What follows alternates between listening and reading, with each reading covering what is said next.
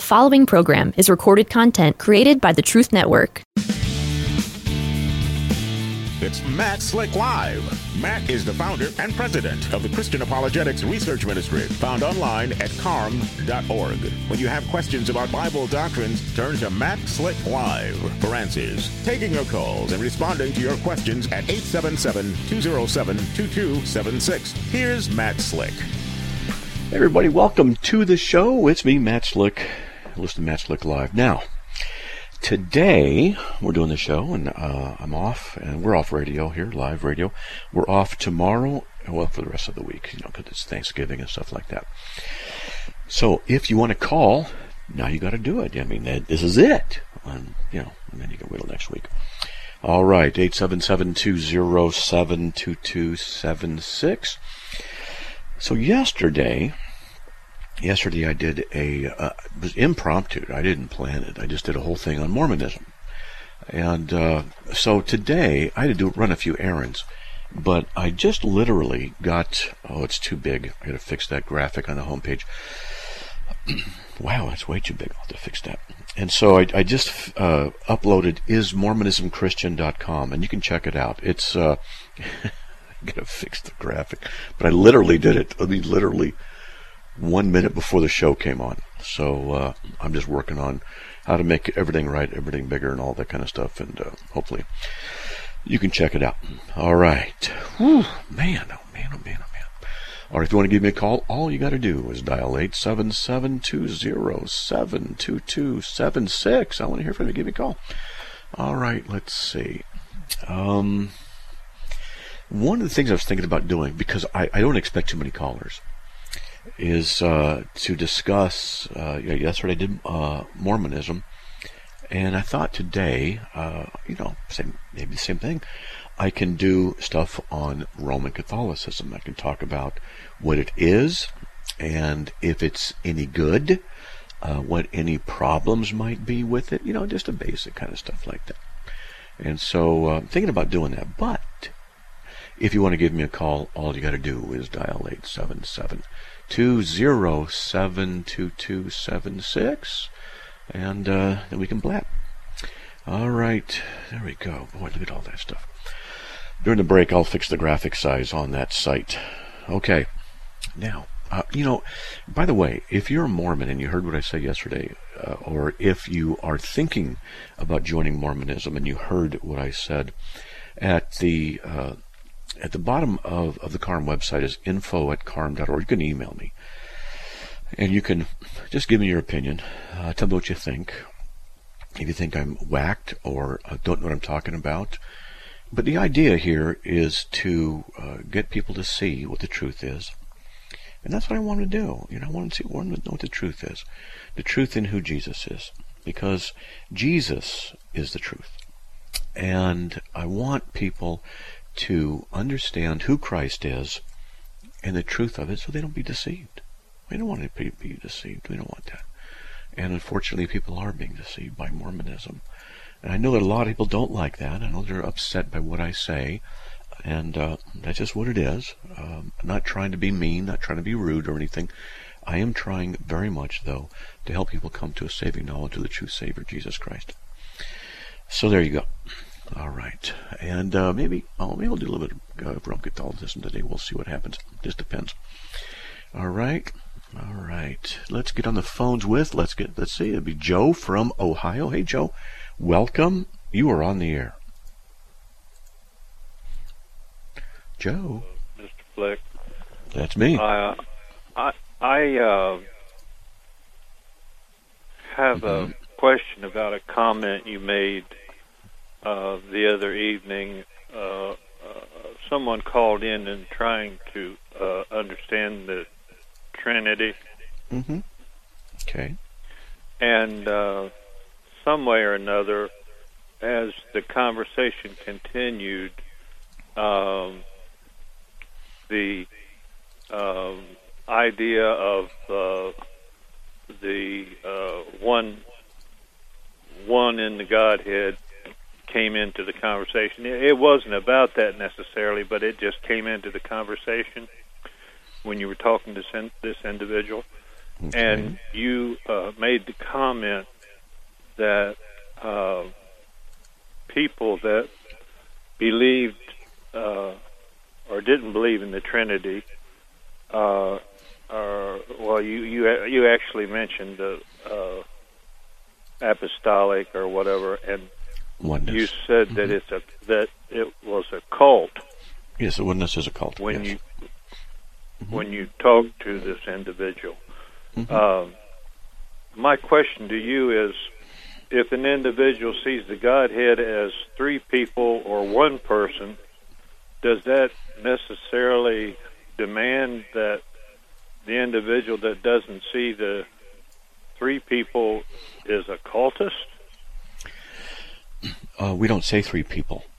Okay, we say persons. The word person has a theologically important distinction between what we would say people. Person has to do with the attributes of personhood.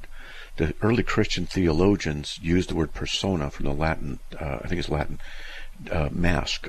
And when the actors would use these masks, persona, they used different masks to play different parts, different characters. The theologians borrowed the word and applied it in the doctrine of the Trinity. So when people say Trinity and they say persons, they often think of a human being that's walking around like you and I. That's not the theological context. These people, the Christians, never thought that. They never intended that. It's just that the people today aren't aware of that distinction. So we don't say personage, and we don't say people. We say God is one being who exists as three persons.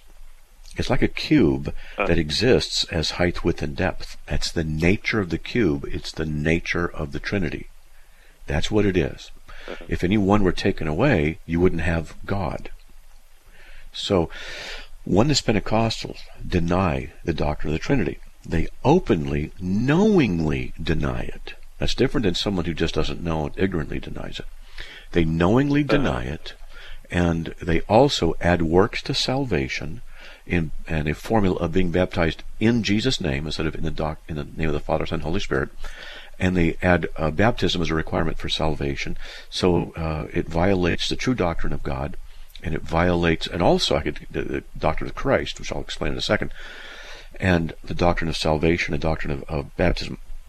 So they deny the true doctrine of Christ because they deny that he's a second person of the Trinity with two distinct natures. Now, some oneness will say he is one person with two distinct natures, but then when you ask them who's Jesus praying to, they'll say it was the human flesh praying to the divine self.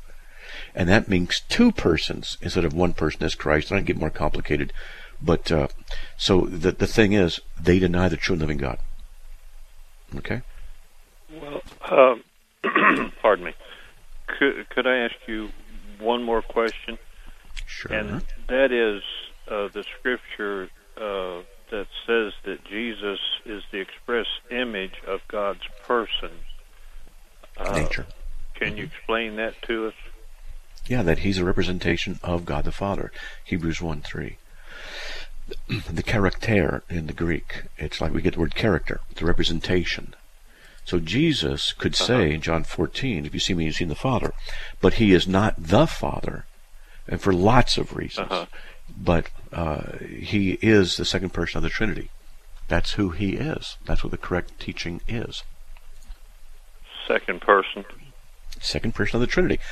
God exists eternally as one being who is also what we call three persons.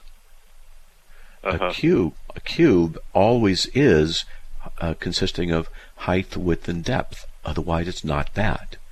God always exists as three persons. Otherwise, he's not God. That's... Yeah. Well, pardon me. I looked up the definition of person in a dictionary. It's quite an old dictionary, and real big ones, real thick ones. And I looked up the definition of person, and the definition is the primary definition is a human being. Yeah. And did you miss the part where I said in the theological context of the Trinity, what it means is? Okay? Well, All right. I don't understand what you're saying. The doctrine of the Trinity is that there's one God in three persons. The word person is a word used in the context of the Trinity to designate three aspects, we could say, or we could also say centers of consciousness or of mind. We could say those. Those aren't exactly accurate, but it'll suffice for now. Where the Father speaks, the Son speaks, and the Holy Spirit speaks. They each have wills. The Father and Son speak to each other. There's not three gods. There's only one God who exists as three persons. That's the doctrine of the Trinity. Okay? Three persons.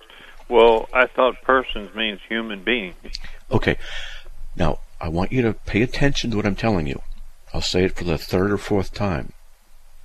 In the context of the Trinity, okay? In the context of the theological definition of the Trinity, the triune God, the word person does not mean a human being. It does not mean that in that context. Okay? Well, can we recognize one person within the Godhead? I mean, yes, we can recognize respect? one. Yes, we can. We can recognize. And that of course would be Jesus, right? Okay. Are you a oneness person? No, I'm just a believer. I study the scriptures. You know, I'm not necessarily. I just call myself a believer. So you're not a oneness. Do you believe Jesus Christ is God in flesh? I believe Jesus is the Son of God. Okay. Do you believe that Jesus Christ is God in flesh? That's what I'm asking. Yeah, he said he was. Okay. So do you believe that Jesus died on the cross? Oh, of course. And that he rose from the dead in the same body he died in? The glorified body? Okay. Absolutely. Do you affirm that we're saved from our sins by faith alone in Christ alone? Okay, by absolutely. Faith alone. All right. Baptism is not necessary for salvation, right? Well, I don't know. Well, I do. Baptism is not necessary for salvation because we're justified by faith without any works, without anything that we do. Romans 4:5. Yeah, I've never really taken that subject too far as far as baptism, but I am definitely interested in Godhead. Are you familiar with my website, the carm.org? C-A-R-M. I sure am. I'm sorry, yes or no? Yes. Okay, so if you go to the Christian Doctrine section there and look up the subheading inside there when you get to the page, look up the stuff on Trinity and just read articles on Trinity. There's a lot there. I've been teaching on the Trinity for decades, and I've been defending it for decades. I've written a lot of articles on it. Okay? So, we have 2,000 years of, almost 2,000 years of church history of teachings on the Trinity. Yes, we do. And there it is. Okay, buddy. I believe. God bless. Okay, there's a break. We got to go. There's a break. Okay. Okay. So hey, call back if you want to get on. Okay. All right, man. God bless. Thanks. Hey, folks. We have 4 open lines. If you want to give me a call, 877-207-2276. Be right back.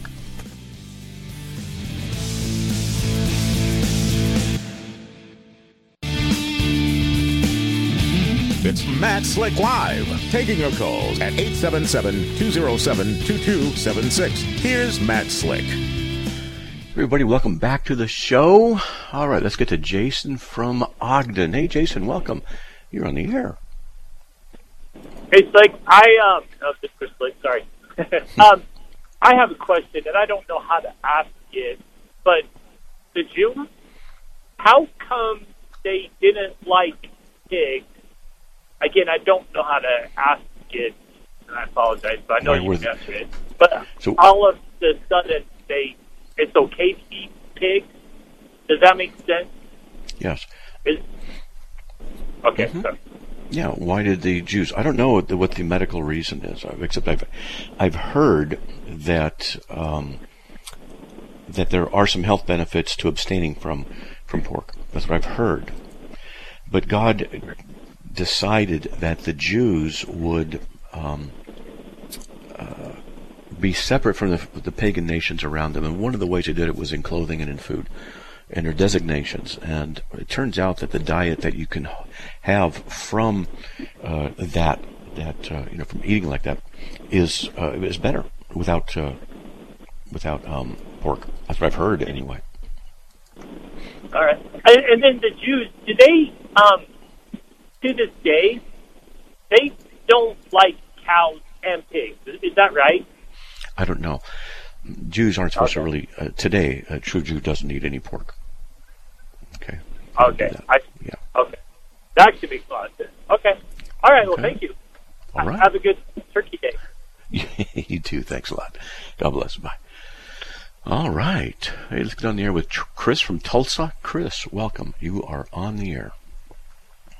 Hi. Thank you very much. First-time caller, long-time listener. Enjoy your show. Oh, thanks. So I had a quick question with regards to the caller before the last one here was talking about oneness and the Trinity. And I just had a quick question for you regarding John 17:3, where Jesus is praying to his Father, and he says, so he may give eternal life to all. I'm sorry, let me go back. So he's talking to praying to the Father. He says, so that the Son may glorify you, for you have given him authority over all flesh.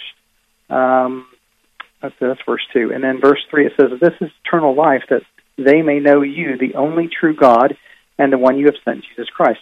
So now I grew up Southern Baptist, very well versed in the doctrines of the Trinity, the two natures of Christ, the hypostatic union.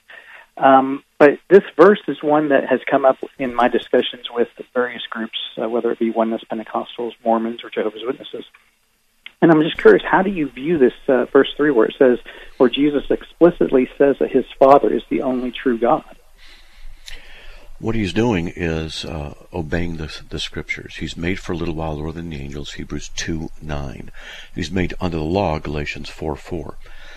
As someone who is made under the law, he's obligated to have someone that he would pray to and call God. This is only possible of Jesus being God, hypostatic union, as you said, if the doctrine of the Trinity is true.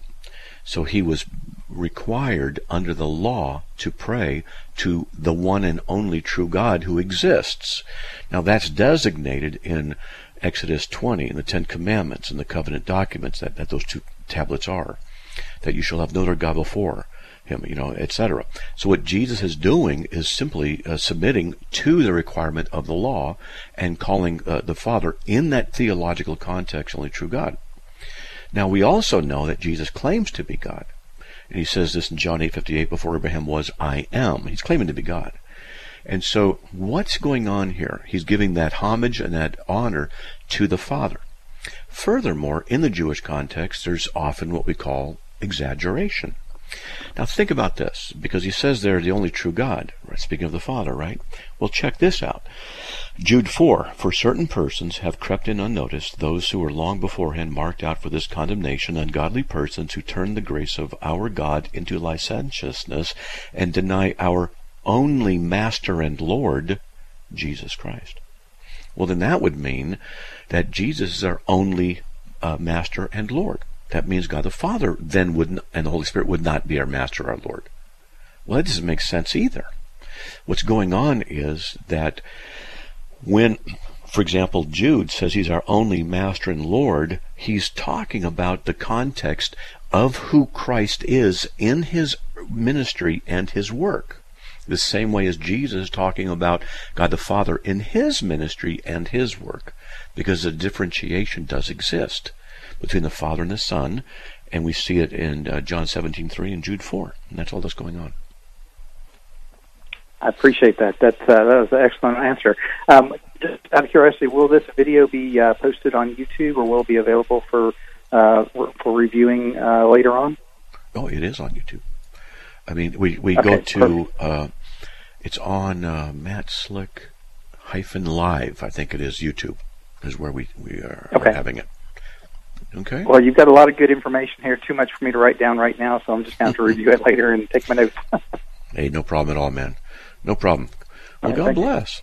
Bye. Okay. All right. We'll see you. All right. That was Chris from Tulsa, Oklahoma. I think I've been there. Maybe I've been there. I think I have been there.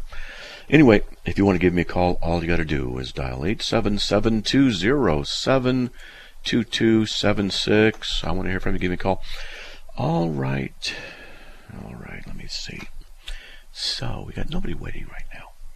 So like I said earlier, one of the things I was thinking about doing was talking about Roman Catholicism a little bit. Because I did Mormonism yesterday. And I thought, maybe I'll just talk a little about the Roman Catholic Church, because a lot of people don't know how bad the Roman Catholic Church really is.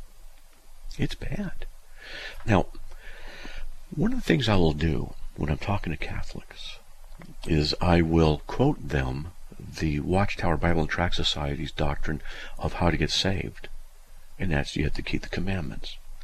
And they don't even know it that I'm quoting. And they'll say, yeah, of course you do. Because it says, I think it's 1983, page 12, I think it is, in the Watchtower, it says that the second requirement for salvation is to obey God's commands. And so it says that.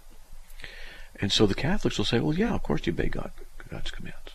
And sometimes what I'll do is, without telling them, I'll quote the Book of Mormon, 2 Nephi 25:23. We're saved by grace through faith. That's all we can do. Do you believe that? Oh, yeah. Sometimes they don't answer very quickly. Sometimes they go, well, I don't know.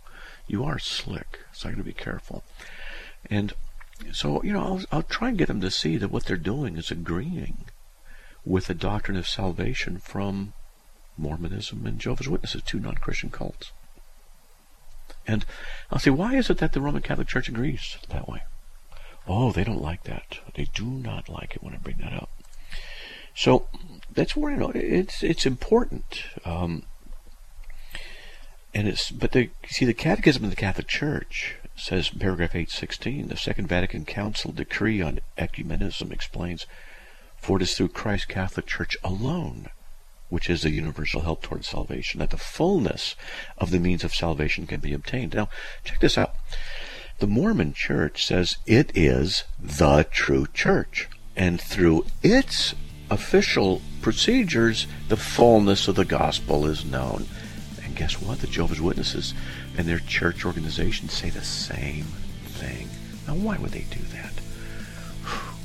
We'll get back to more of this after the break. Please stay tuned. 877-207-2276. Be right back.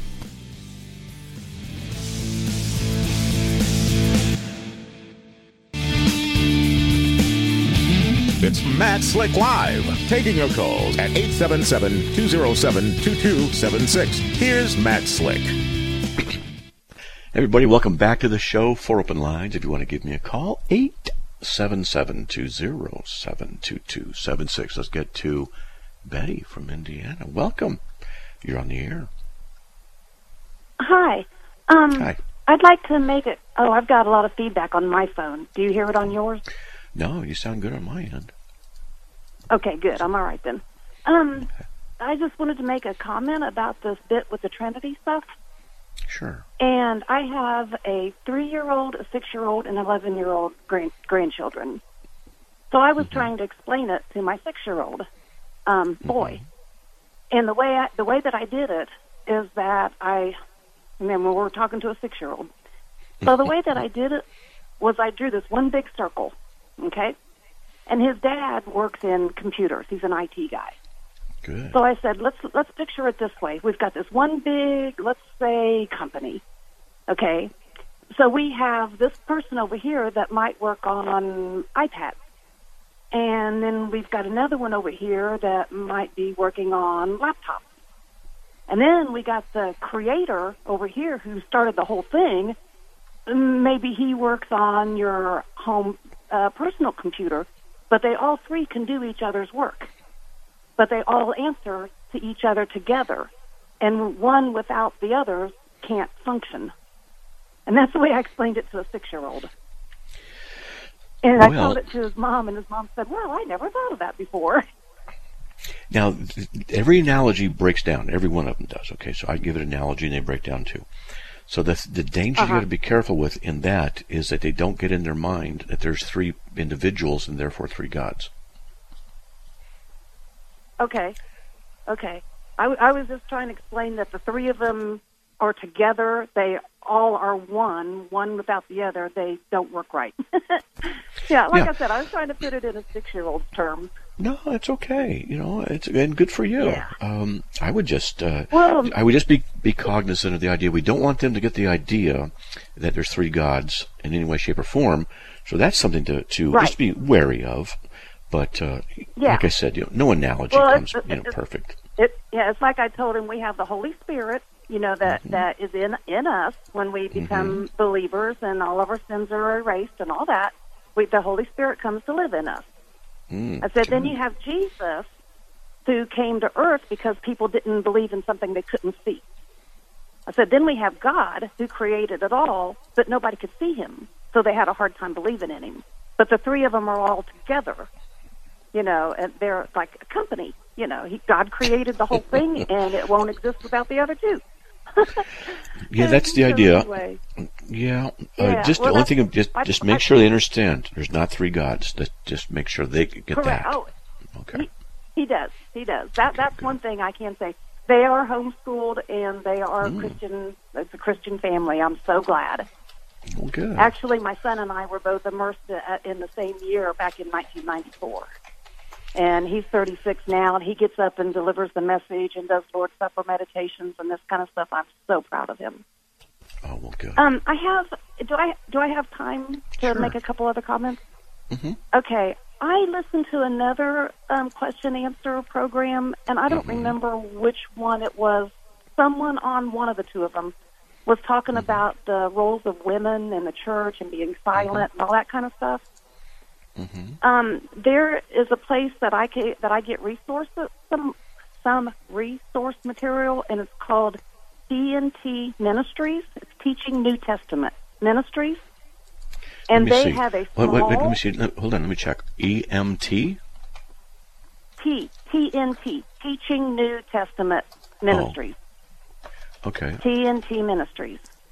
All right. But they have quite a lot of stuff, but they have a very small study you can go through in one day about the roles of women and what the verse that women are to be silent in the church, what that was all about, and especially during their culture and their time. What they say? It's a very, very good little study. What do they say it means? We got nobody waiting, so you can talk about it. First, you have to learn what their culture was like. Okay, and so when they went to the synagogue, the men were separate from the women, and they were separate from the children. And a lot of the synagogues had an upper level where the women would go. Not all of them, but, And it was shameful and disgraceful to the man if the woman hollered out and asked questions of him. And it also made it look like she was kind of like out of control to a point, She was disrespectful. So it says to ask your husband's a man, a brother, someone at the synagogue, ask someone else, don't holler out to them during the lesson at the synagogue. There's more to it than that. I mean, it explains more about the culture.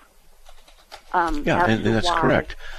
That's correct. They also would wear women would wear head coverings and things like that as a symbol of Adamic authority and federal headship. Well, now, do they teach? Hold on. Let me ask. Do they teach women can be pastors and elders?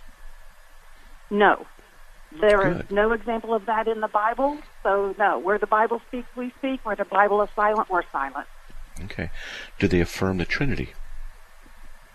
Yes. Because I'm looking on the website and I can't find any doctrinal statement.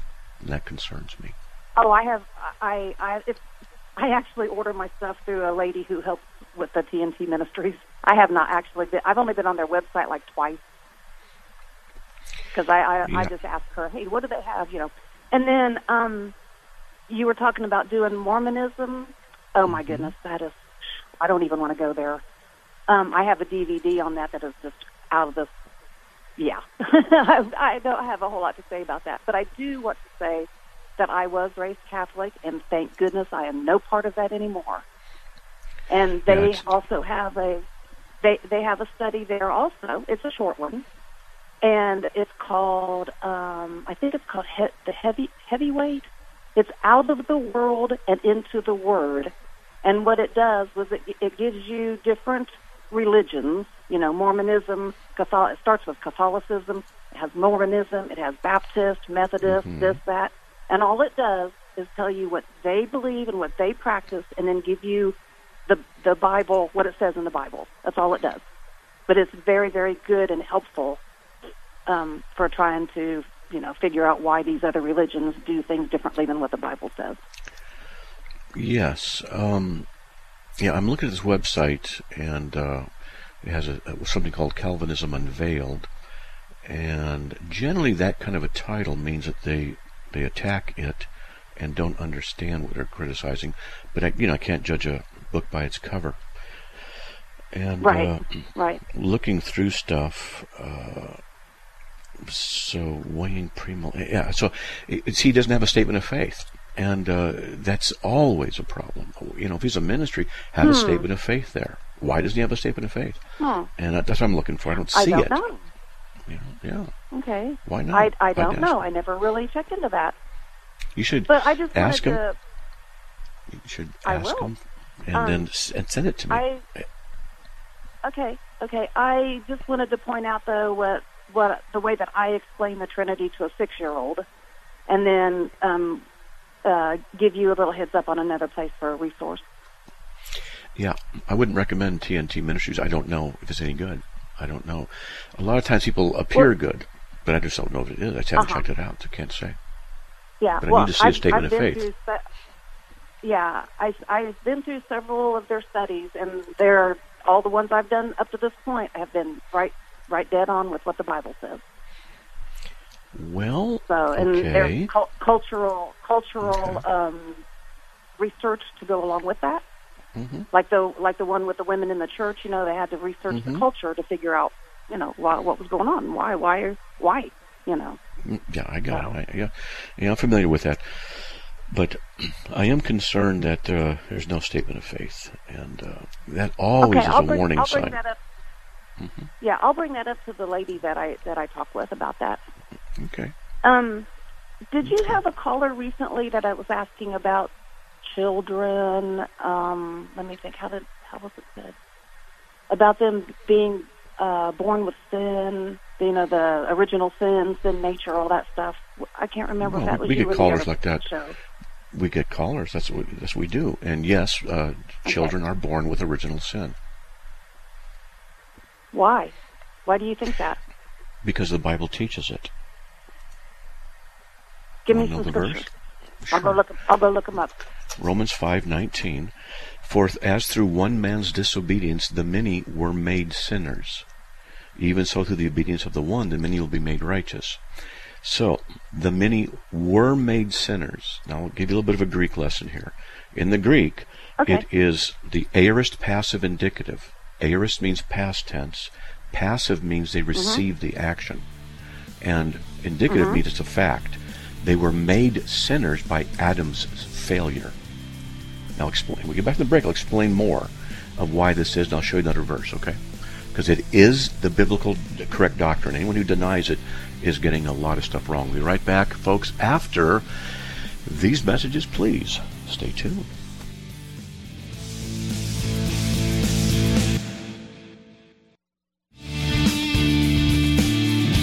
It's Matt Slick Live, taking your calls at 877-207-2276. Here's Matt Slick. Hey everybody, welcome back to the show. If you want to give me a call, 877-207-2276. Before we get to the caller, I just want to tell you that we stay on the air by your support. Please consider supporting us. We ask $5 a month. All you have to do is go to carm.org/donate. $5 a month. It's not very much. And it would be very, very helpful. We also have schools. You can go to learn.carm.org and you can check out what we have there. $75 for 3 schools or $33 each for the three schools on apologetics, critical thinking, and Christian theology. So if you want to support us, that's one of the ways you can do it, and you can get something for it as well.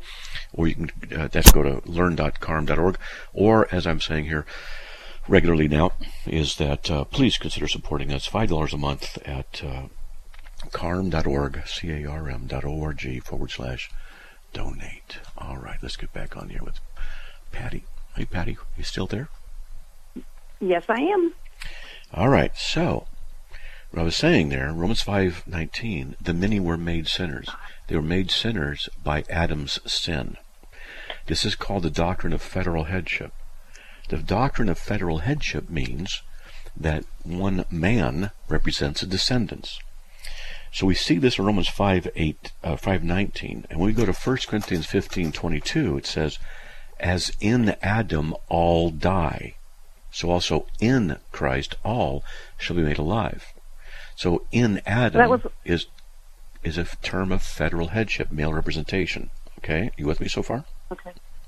Yeah. Okay. What is that? 1 Corinthians what? 15:22. Okay. So Adam's sin became our sin, was imputed to us. He represented us. Now people say, well, that's not fair. Okay, then, if you don't like that, you want to reject it, then reject the idea that our sin became Christ's sin, that he represented us. Because Okay. you Then gotta be now, consistent.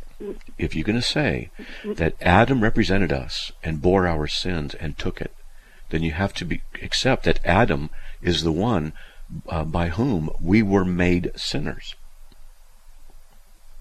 Okay. Now I do have a question. Sure. So, I don't have the right scripture wrote down, but I know that in Deuteronomy it says it's repeated in 2 Kings 14:6, the second part of it, where it says, the father shall not be put to death for the sons, nor the sons be put to death for the father, but each shall be put to death for his own sin. Mm-hmm. And then over in okay, got it. Well, hold Ezekiel, on. That's the point. Got it. It says, well, I got two more though. You made the point. We understand that they're not put to death for the father's sin. That's what you're saying, right? Yeah. Well, I got this other one in Ezekiel 18:20. It says the person who sins will die. The son will not bear the punishment for the father's iniquity, nor will the father bear the punishment for the son's iniquity. The righteousness of the righteous will be upon himself, and the wickedness of the wicked will be upon himself.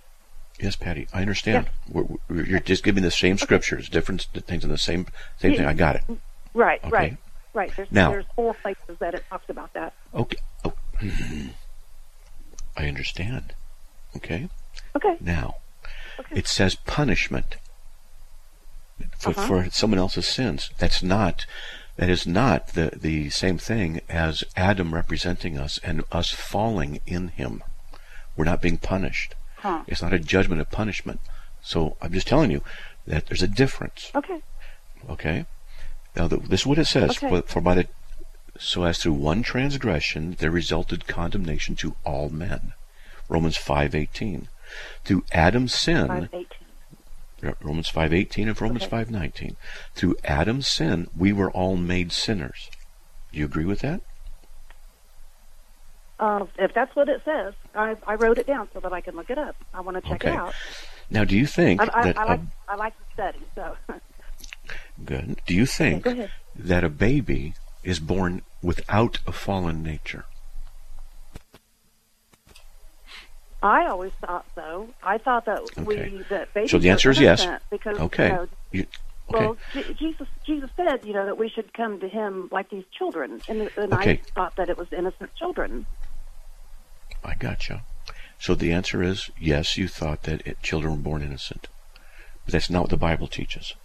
Ephesians 2:3. We are by nature children of wrath. Ephesians what? Ephesians 2:3. We are by nature children of wrath. Okay. So Romans 5:19. Through one man's disobedience, the many were made sinners. That's everybody, because in Adam all die. He represented everybody. So think about this. Adam and Eve were in the garden. She sinned first. Then she gave the fruit to Adam. Yeah, I know.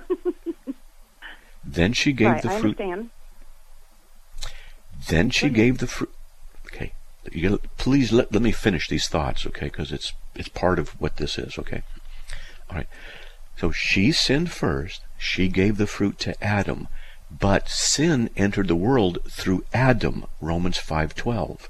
It did not enter the world through Eve, because Eve was not the federal head. Adam was. He represented the created order and all the people and descendants in him. So when he fell, we inherited the sinful nature. Okay? Okay. Children included. Then what is it all about when Jesus says that we should come to him like these children? It when means I we should. that, It children means. are innocent. Who says children are innocent? Can you show me any scriptures for that? Well, no, but how are they going to know sin if they don't learn what's right and wrong? They will. God is the one who grants that they have knowledge like that. He grants that they have faith in him, Philippians 1:29. You'd make me believe, well, at my mother's breast, Psalm 22:9. God's the one who works this. He doesn't talk too much about children, where they go or what happens. And so we should not say that they do or don't go anywhere and say it's a fact. We can have opinions. God hasn't revealed it to us. But what we can say is that all people die in Adam, except for Christ, because he didn't have a human father, so the federal headship line isn't with him. Okay, so, but everybody else, we have that inherent nature. Children and babies die. And so, for example, sin entered the world, and the effect of sin on the world is death and suffering. So my wife and I, 27 years ago, had a son who had a birth defect, and he died shortly after birth, died in our arms. He didn't even do anything right or wrong. And yet the effect of sin was upon him in this world, and he was affected by it. He wasn't innocent, though I do believe I will see him when I get to heaven. That's another discussion. So now I'm even more confused. Good. That's good. Confusion occurs when hold on. Confusion often occurs when bad theological ideas are being accosted and being corrected. Because people develop a map of theological understanding that's based often not on biblical theology. Okay. What I'm confused about is the fact that there is no sin in heaven. So how can we get into heaven if we've got sin? Jesus bore our sin in his body. That's what confuses me. Jesus bore our sin in his body on the cross, 1 Peter 2:24. He died, and then we have died with him. In Adam, all die. In Christ, all should be made alive. He died once for all, therefore all died. That's 2 Corinthians 5:14. I can get into that verse another time. We don't have time here. But he represented his people. He canceled the sin debt at the cross, Colossians 2:14. He could only have canceled it for the elect, not for everybody who ever lived. That's another topic. So when we go to heaven, the sin debt that we have, because sin is breaking the law of God, 1 John 3:4, the sin was removed by Christ, not for everybody. Because if it was removed for everybody, then everybody has to go to heaven. He only removed it for the people that was given to him by the Father, John 6:37. All that the Father gives me will come to me. And he says, I lay my life down for the sheep, John 10. And he says, you're not my sheep. Jesus says this. So, when we go to heaven, our sins are already paid for, already removed, and we are regenerated with a new resurrected body, and therefore we go and we're not going to be sinning in heaven. Okay? Okay. Well, you've given me quite a few scriptures, and I wrote them down, which I am going to go check it out. Okay. There's a lot there, a lot of theology there. I'm sorry I've taken up so much time. It's all right. No problem. Okay, I'm sorry about the loss of your son, but I have no doubt he's fine up there with Jesus. That's what I believe, too. Okay. Yeah. Okay, you have a fantastic Thanksgiving. You too. Thanks a lot, Patty. Okay. All right. All righty. Bye. Okay, bye. All right, let's get on with Heather from North Carolina. Heather, welcome. You are on the air. Hello. My question is, my brother does not believe that there is a Holy Spirit, that it was made up by the Catholic Church, which I know they made up the term Trinity, but... No, they didn't. Yeah. No, he doesn't believe that there's a Holy Spirit, that it's just our spirit within ourselves communicating with God. Okay, and so you go to Acts 13:2. While they were ministering to the Lord and fasting, the Holy Spirit said, "Set apart for me Barnabas and Saul for the work to which I've called them." Okay, so if it's just some little spirit thing like us, then why would the Holy Spirit speak? Okay, in Acts 8:29, the Spirit said to Philip, "Go up and join this chariot." Okay. Yeah. You know what I'd recommend. How do you like convince or minister to that? Because what you do to get someone to believe that, you have to. You need 3 guys with ski masks, gloves, a small room with a chair, duct tape, and a bright light. Okay. Are you with me? Because okay, I'm glad you smiled.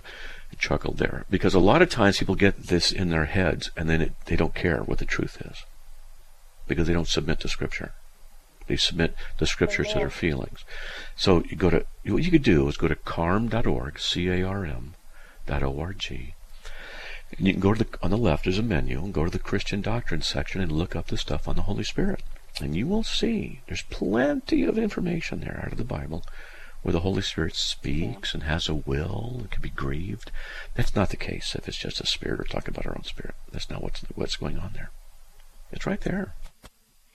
Okay? Yeah, it's there, but it's possible that they don't want the conviction of the Holy Spirit too. So. Yes. Often people have these ideas, and then they don't repent from them. Yeah. But anyway, go ahead. That's all I had, but thank you. You're welcome. So God bless. Okay? All right. Have a great Thanksgiving. Nice talking to you, Heather. God bless. All right. Hey, everybody. Woo! Hey, we're out of time. 10 seconds or so. I hope you all have a great Thanksgiving. May the Lord bless you, and by His grace, we'll be back on the air on Monday. Just recorded shows on Thursday and Friday if you happen to be listening. May the Lord greatly bless you. Give thanks to Him for the kindness that He's shown to us in this country and in your hearts. And look to Him. God bless, and we'll talk to you Monday. Have a good one. Bye.